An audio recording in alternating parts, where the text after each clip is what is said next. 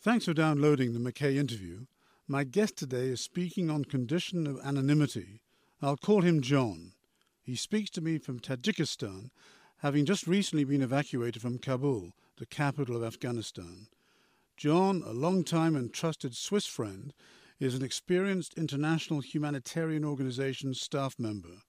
We talk, among other things, about recent and dramatic events in Afghanistan, his impressions and personal opinions about how ordinary Afghans are managing, about Western armies recently departed, about the Taliban, and about what the future could bring.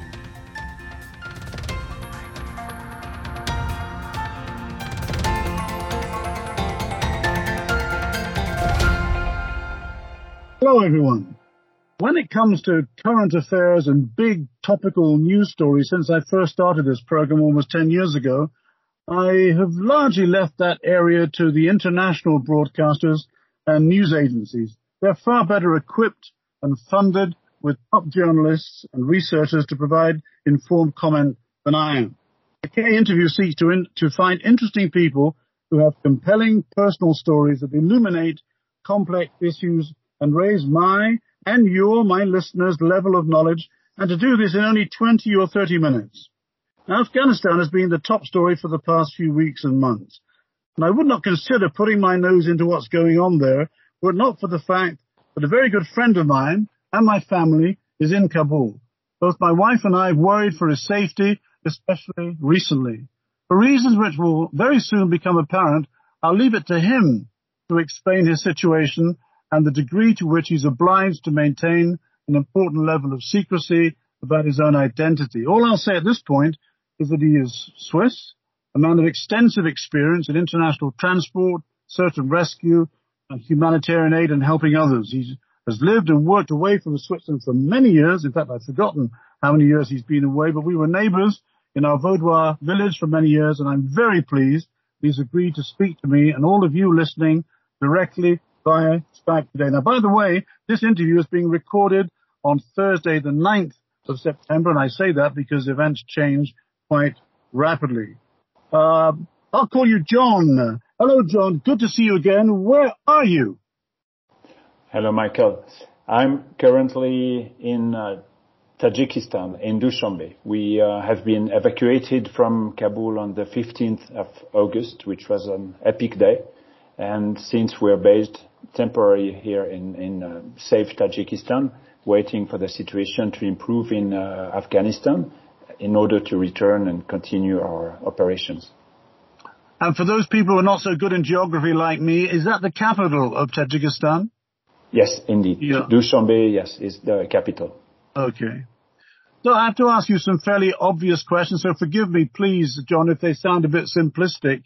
But how are people managing? I mean, how are ordinary people managing? For example, I heard on the radio recently, more than once, that for the past few weeks in Afghanistan, there's been no cash in the economy, that the banks and the ATMs are all closed. Is this still the case? And how do people get by? How are day-to-day and vital commercial transactions carried out? So you're right. It's still the case. The country is short of cash.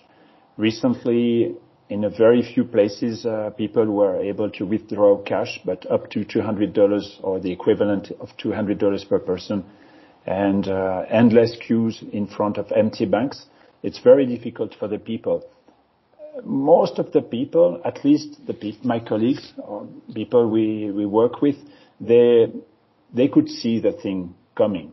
And weeks, if not the very, very last days before the 15th of August, everybody rushed to the cash machine banks. Even I remember the very morning of 15th, people left early the office and they were rushing to the bank and trying to get as much cash as possible. So people, they knew what was coming and they knew how to get ready for it.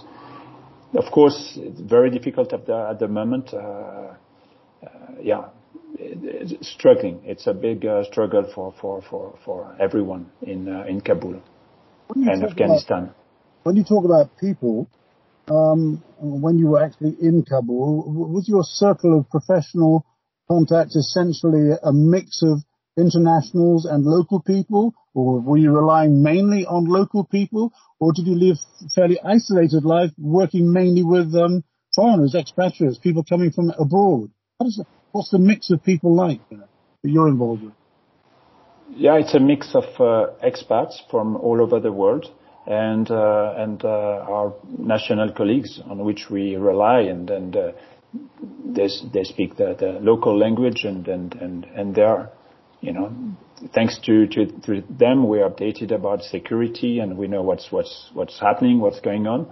And this time, because the security was not too good, we were not even allowed to leave the compound, or in my case, just to go to the airport. But that's about it. So unlike my previous missions in Afghanistan, where we could, at least go out on weekend and explore and see the city, this time you work, you live, you sleep at the same place. You don't leave the compound. So thanks to our colleagues, we know what's happening outside, and again, for us, we're just stuck between four walls, weeks and months, and we don't even see what's happening in the town. It's a bit frustrating, but this is how it is, and of course for our own safety. Sure. Now, I know you can't say the name of the international organization you're working for, but can you give any sort of indication as to others? Because you had quite a long career doing interesting things for other international organizations. Can you talk about it, or would you rather not? Yeah, I can say this is humanitarian work, and I'd rather stay quiet, no names, but one of I've been working for the two major humanitarian organizations. Okay. Just a very practical question, which fascinates me because I've never been to that particular part of the world, but where does the money come from to buy the weapons that we see? When we watch our news broadcasts from BBC or CNN, you see these markets on the streets of Kabul and other cities. I mean, how does the place function like that? It's maybe hard to imagine, but when you go to those markets, you have guns next to carpets and to other things, households, and this is for over 40 years. Loads of munitions and weapons have been poured in this country from many different places. It's so common. It's so easy to buy an AK-47 for even $50. It's cost $50 nothing. US, you saying? $50. My God. Without the magazine, but it's another $30 for 30 bullets in the magazine. Yeah. But it's cheap. And as crazy as it sounds, I saw like night vision goggles in their box, new, unused. It's unreal. The things you can see and find. And again, because it's been there have been so many different armies and of course bases and so many containers shipped to Afghanistan, and as always, boxes falling off the trucks and these are containers which have a mix of things, some things which are quite legitimate, food, supplies, and mixed in with other things too. Mix of everything from food, vehicles, weapons, equipments, everything. It's at one point Kabul and Bagram and Kandahar, those airports where it was 24/7 planes, cargo planes coming from Dubai or further Germany or everywhere, just offloading everything these big bases were needing from they were importing water from Dubai, water bottles from Seriously, Dubai. Water from Dubai. Yes. So a non-stop, air show with massive cargo planes, the biggest ones, loaded with everything. It was crazy. Let's talk about the people for a while, John. How would you describe the health and well-being of the Afghan people, as far as you could see, especially in this time of COVID-19 and the pandemic? I mean, we have it here, but this is a rich country, and we're surrounded by rich neighbors, France, Italy, Germany, and we have our own problems here. But what happens to the ordinary Afghan people with this, in this kind of pandemic? So, for some obvious reasons, COVID was not the main concern for Afghans. In Kabul, the pollution is so high. Kabul, the airfield elevation is 1,800 meters.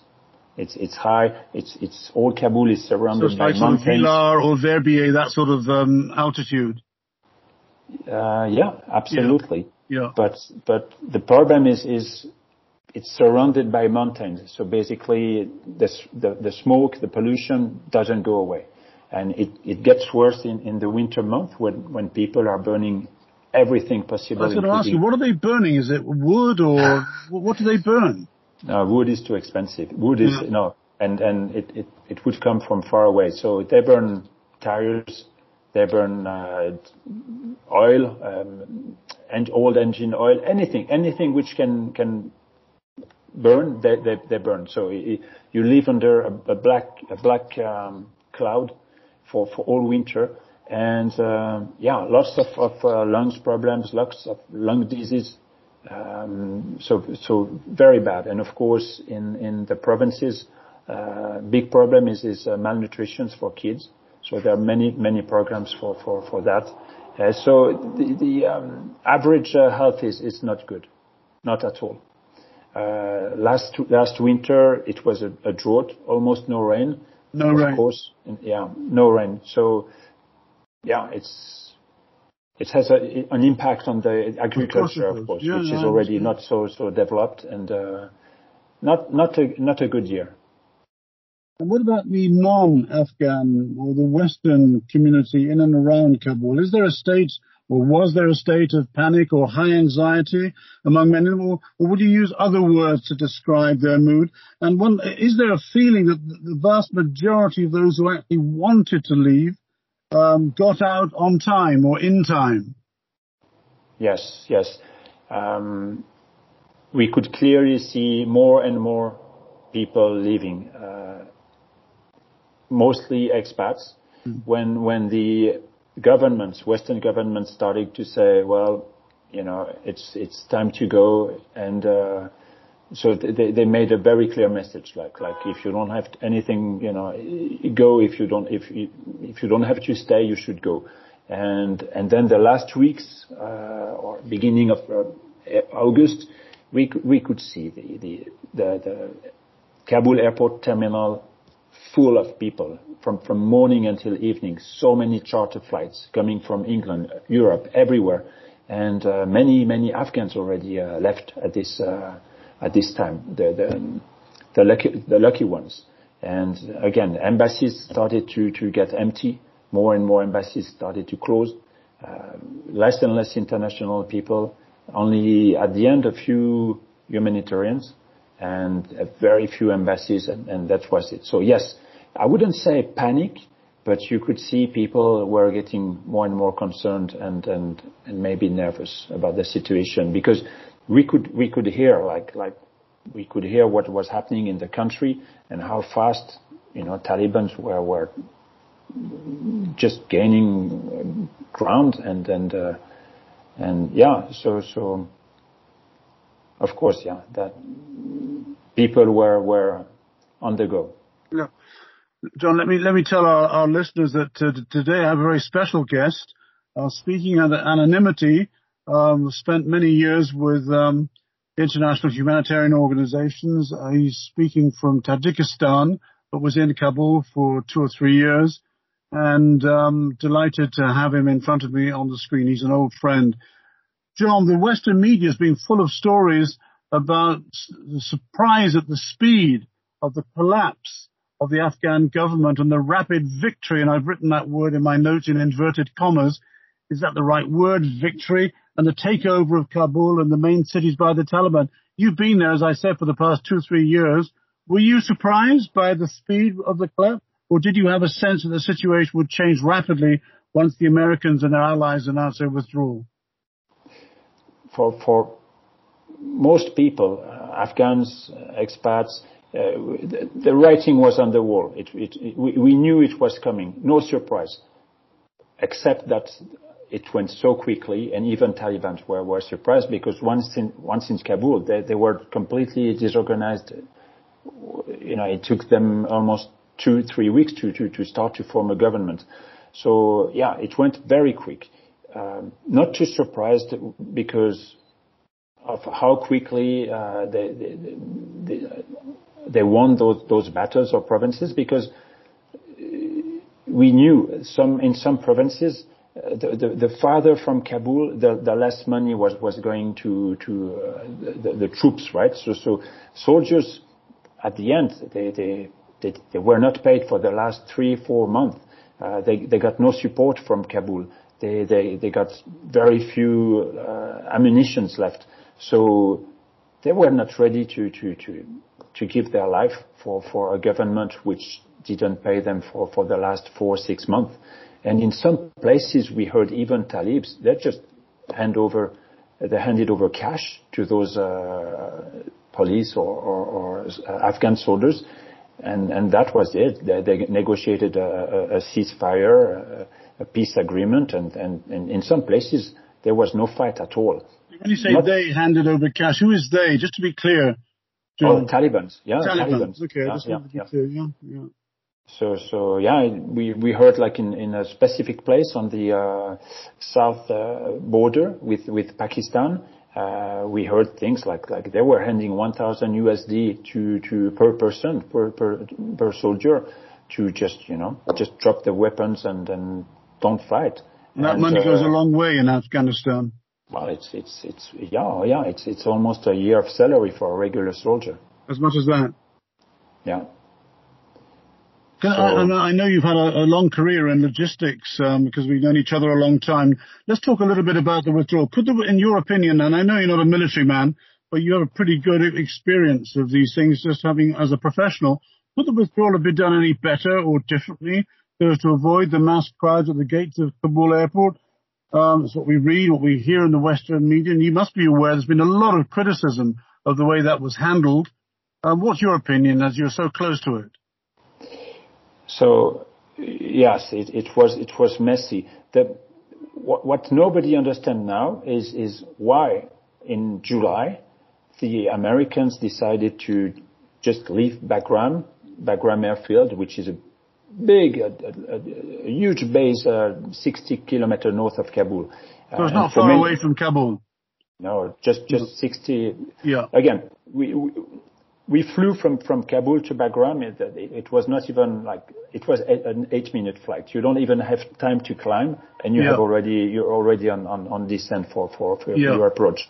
So maybe just leaving Bagram a month before this evacuation. But of course, nobody knew. Nobody could predict how quickly Kabul fell.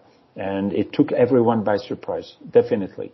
But Bagram, I think, would have been a much, much better place for an evacuation. It's out of Kabul. It's a full military base, so the protection was already there. Kabul is a mixed airport, civilian and military. Exactly. Yeah. And again, it was invaded by thousands and thousands of people as soon as they heard this on this Sunday morning that the Taliban were in town, and everybody started to panic at this day. Yeah. There's an old saying that you can choose your friends, but you can't choose your neighbors. Can you express a personal point of view? And if you don't want to, I can understand it. But if possible, can you express a personal point of view on the influence in Afghanistan of neighboring countries like Pakistan, like Tajikistan, Iran, and further away Russia, Turkey, and even China? Give us a sense of how you see the relationship with those countries. Yeah, so here in Dushanbe, many people, like local people, they ask me about Afghanistan and how it is, and because I can feel it's they're worried.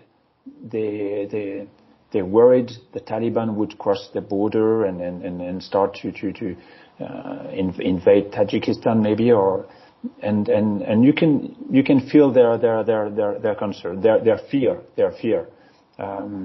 Even though Russia has military bases in Tajikistan, and a few weeks ago they had big military exercise close to the border, just to flex muscles and to remind everyone that Russia is there, so ready if needed.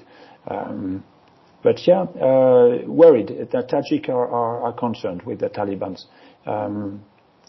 You mentioned Pakistan. Pakistan, well, we know forever Pakistan is playing a double game, and for many years already. When the Soviet invaded, and they played double games with the US and the Mujahideen and all these neighbors, it's still the case. Of course, the last thing they want, because Iran is trying to get close to Afghanistan as well, and for Pakistan it's a threat. So they don't want Iran to be too close or too friendly to Afghanistan. Uzbekistan, they're not too concerned because they have a strong economy, they have a strong army, and they don't feel any threats. What about a NATO member like Turkey, and then further afield, big China? Huh? I mean, what's your impression? What have you seen? What have you heard there? So we know that Turkey, they would like to stay in charge of the Kabul airport. The Taliban are not.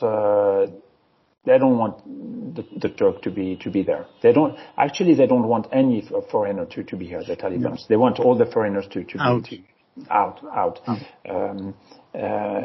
But I think the main player is going to be China. And why do you say that? Well, for the record, China have been the first country to recognize the Taliban as the new authorities, and it's a neighbor country.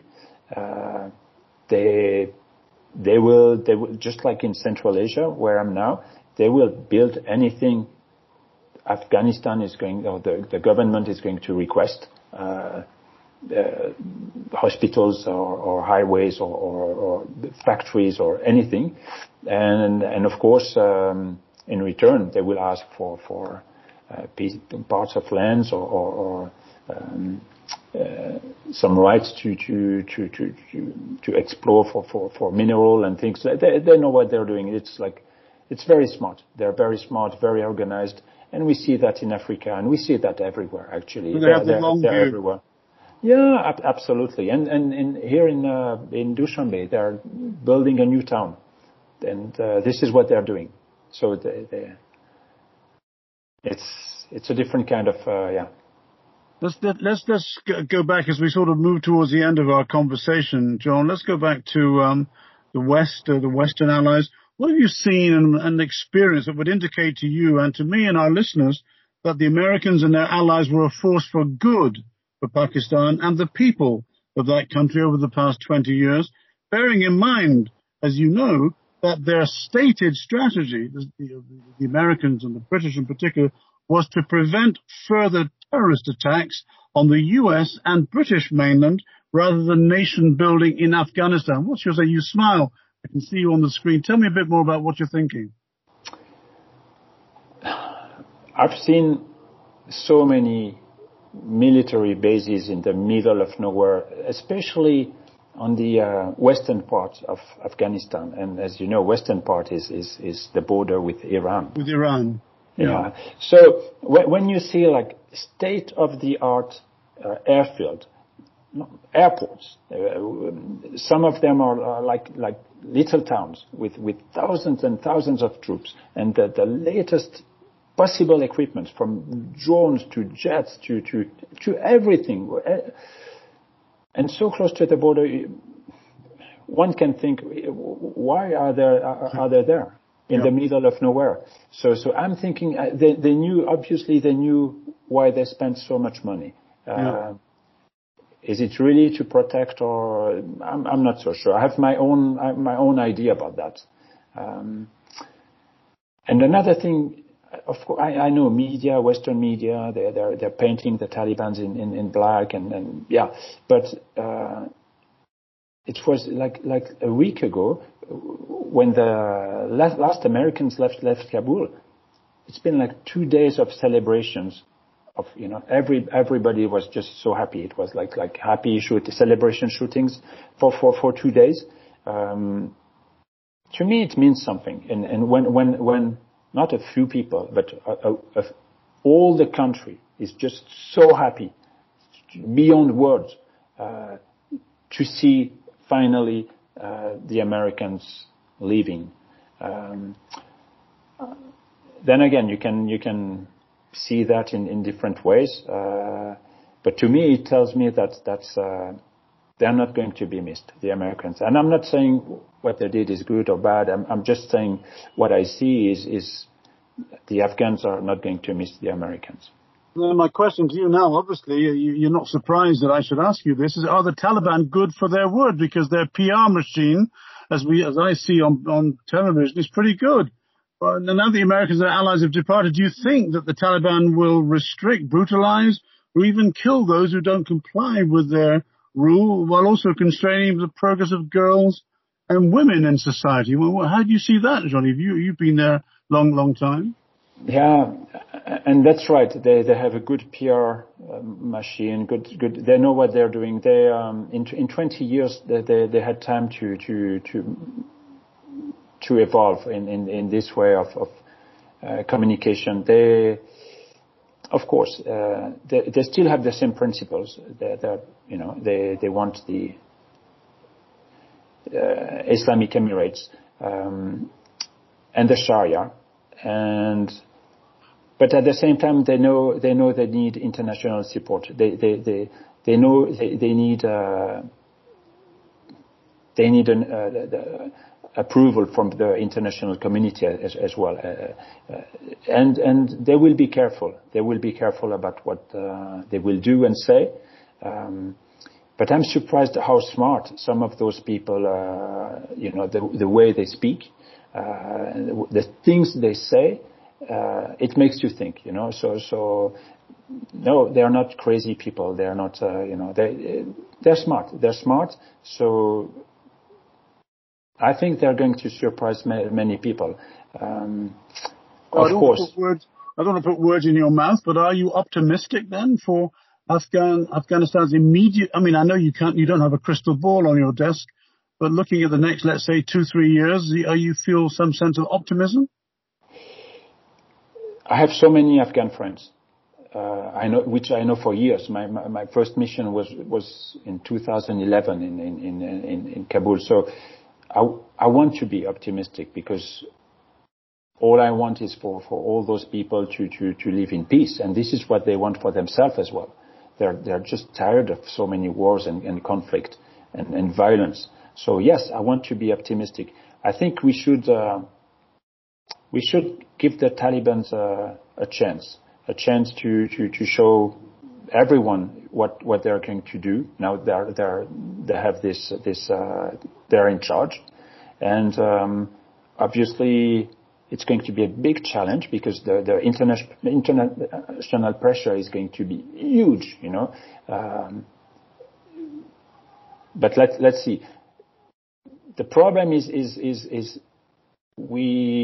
because we know those Talibans, like if you work as a humanitarian organization or any organization in Afghanistan, you need to have really high level contact with the Taliban, and we know them for years, with many meetings in Doha and everywhere.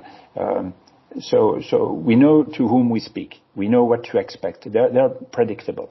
But the big unknown now is not the Taliban. The big unknown is Al-Qaeda, is ISIS. Those ones, nobody have any contact, any link. They're unpredictable, and they're out of control, and they're not even, they're ready to fight the Taliban. So it's very complex, and yes, it will always be a tough place to be for a woman, and yes, this is tough, but I would like to see the big picture being like Afghanistan to live in peace, And again, I think we should just let the dust settle and give them a chance. Thank you, John. It's a good point, I think, at which to finish our conversation, because it is a fairly optimistic point. And clearly you have a lot of experience there. You've been very helpful and very illuminating in what you said. My guest today has been an old friend who's been in Kabul for 2 or 3 years and longer still, working for one of the well-known international humanitarian organizations, but under anonymity. And I'm very grateful for that conversation. I wish you keep safe. And I hope to see you at some point back in Switzerland. It'd be good to see you and have a beer together, or even 2 beers. Yes. Thank you, John, and we wish you well. Thank you, Michael. It was a pleasure. Thank you for listening. Please share the show with those around you, and if you have any questions or feedback, write to me at contact@mackays.ch. I promise that I will reply to you.